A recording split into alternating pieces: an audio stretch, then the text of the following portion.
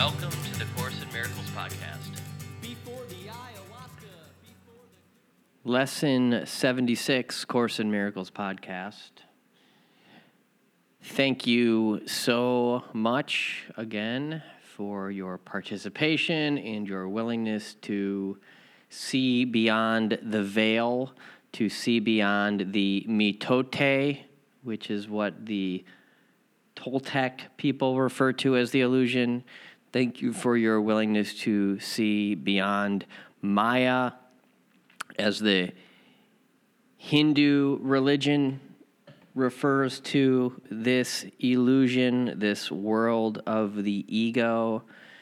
Thank you for your willingness to engage in very powerful forgiveness work that is the atonement, the interlocking chain of forgiveness.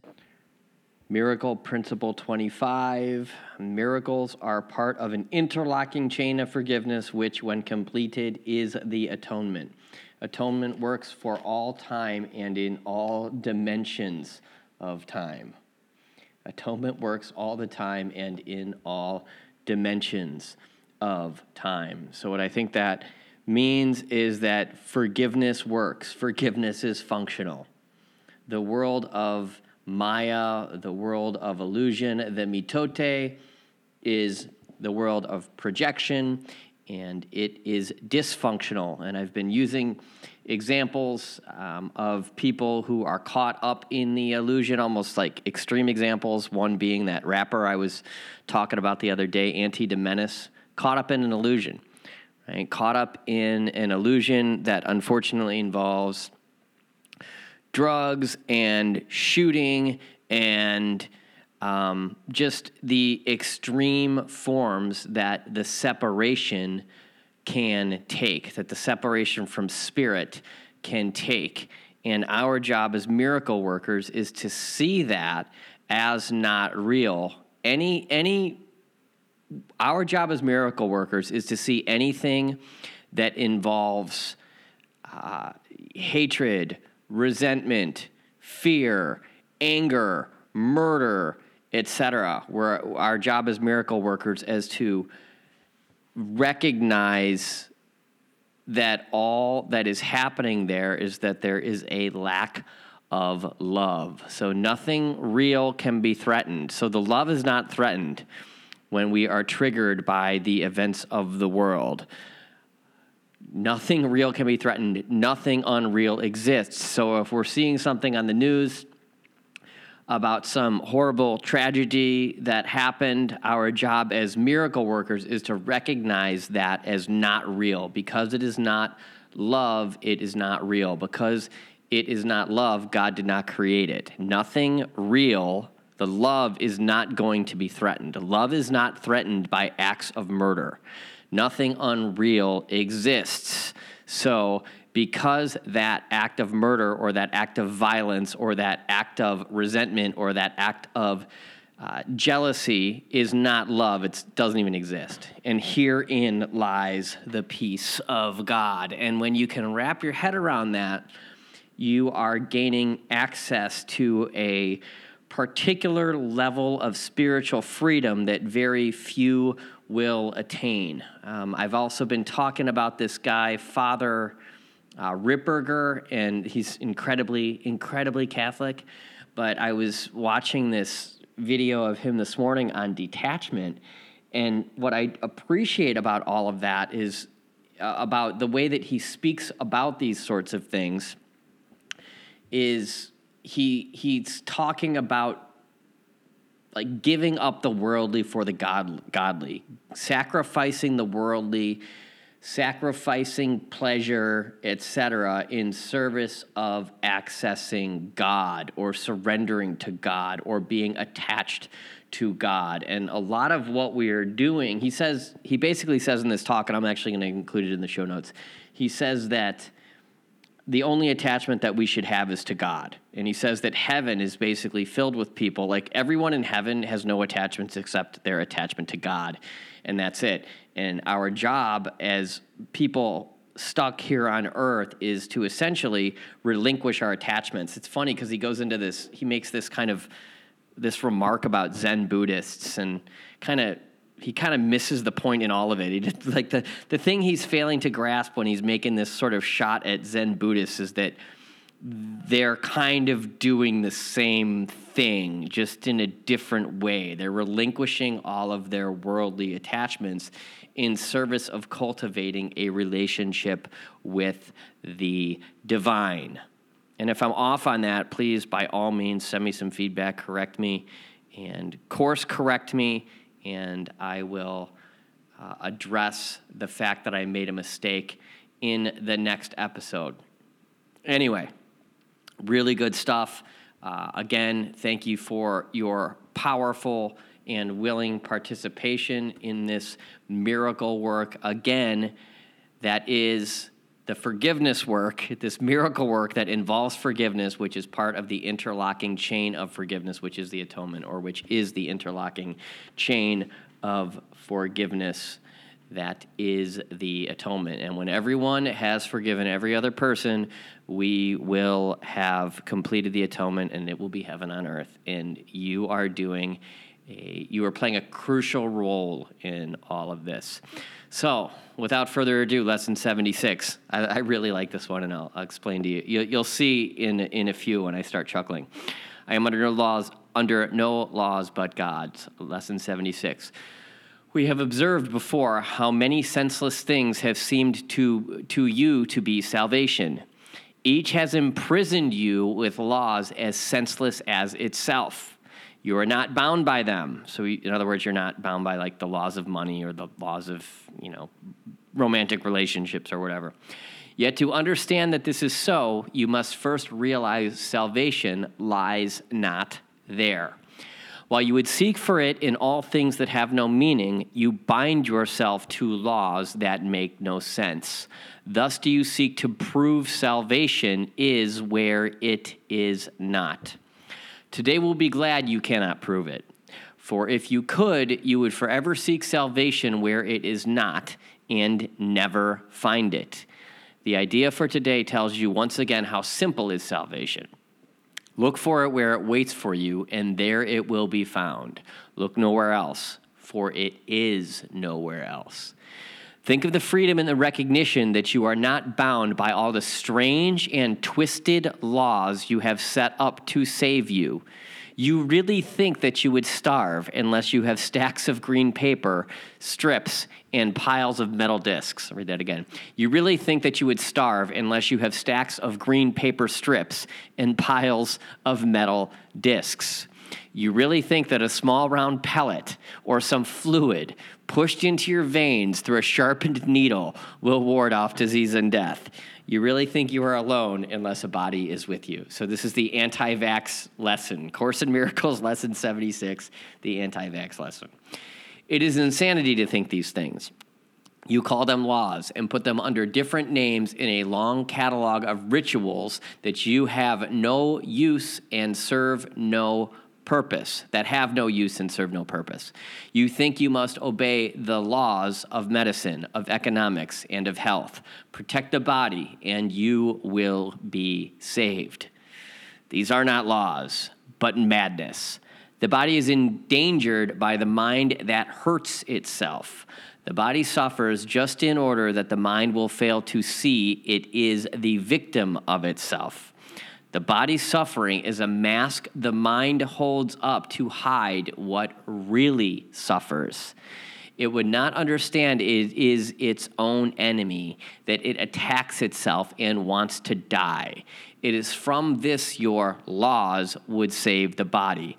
It is for this you think you are a body. So just think of all the laws that you subscribe to, the laws of medicine, the laws of politics, the laws of maybe even good and evil. There are all sorts of there are all sorts of laws that we subscribe to, but all of these laws exist inside of this mitote, inside of this Maya, inside of this world of projections, and delusions. There are no laws except the laws of God. This needs repeating over and over until you realize it applies to everything that you have made in opposition to God's will. Your magic has no meaning. What is meant to save does not exist. Only what is meant to hide will save you. So, an example of magic would be like an ibuprofen pill. Think about that. That's a little pellet that we are subscribing this healing meaning to. And what this lesson is saying is that your magic has no meaning. The law of God can never be replaced. We will devote today to rejoicing that this is so. It is no longer a truth that we must hide. We realize instead it is a truth that keeps us free forever. Magic imprisons, but the laws of God make free. The light has come because there are no laws but His. So if you think of magic as it pertains to money, think about the extent to which money can imprison people. And without going too far down a rabbit hole here, the holy instant, which begins to be discussed in chapter 15 of the text and is discussed throughout, I believe, the rest of the entire book. I could be wrong, but it's referred to throughout the text in several different places beyond the beginning of chapter 15 there. But it basically says that this instant, the holy instant, is basically the moment that you realize that all that you could ever ask for is encapsulated within this particular moment.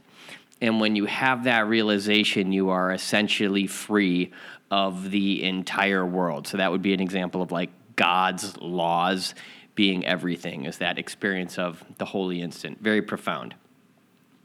We will begin the longer practice periods today with a short review of a different kind of, quote, laws we have believed we must obey. This would include, for instance, the, quote, laws of nutrition, of immunization, of medication, and of the body's protection in innumerable ways. Think further. You believe in the laws of friendship, of good relationships, and reciprocity. Perhaps you even think that there are laws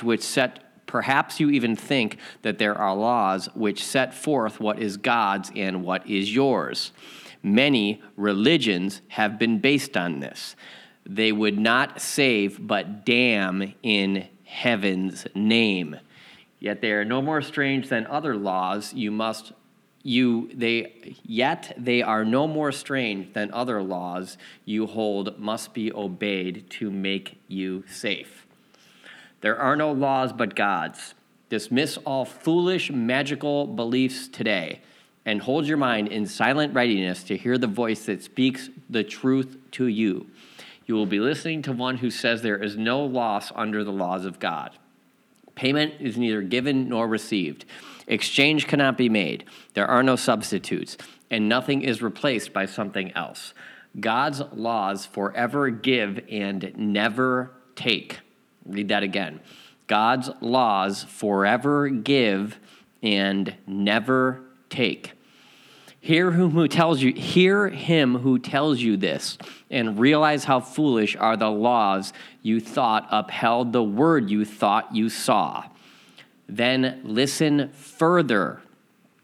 He will tell you more about the love your Father has for you, about the endless joy he offers you, about his yearning for his only Son, created as his channel for creation, denied to him by his belief in hell. Let us today open God's channels to him and let his will extend through us to him. This is creation endlessly increased. His voice will speak of this to us, as well as of the joys of heaven, which his laws keep limitless forever. We will repeat today's idea until we have listened and understood there are no laws but God's. Then we will tell ourselves, as a dedication with which the practice periods concludes, I am under no laws but God. So it says, we will repeat today's idea until we have listened and understood. There are no laws but God's.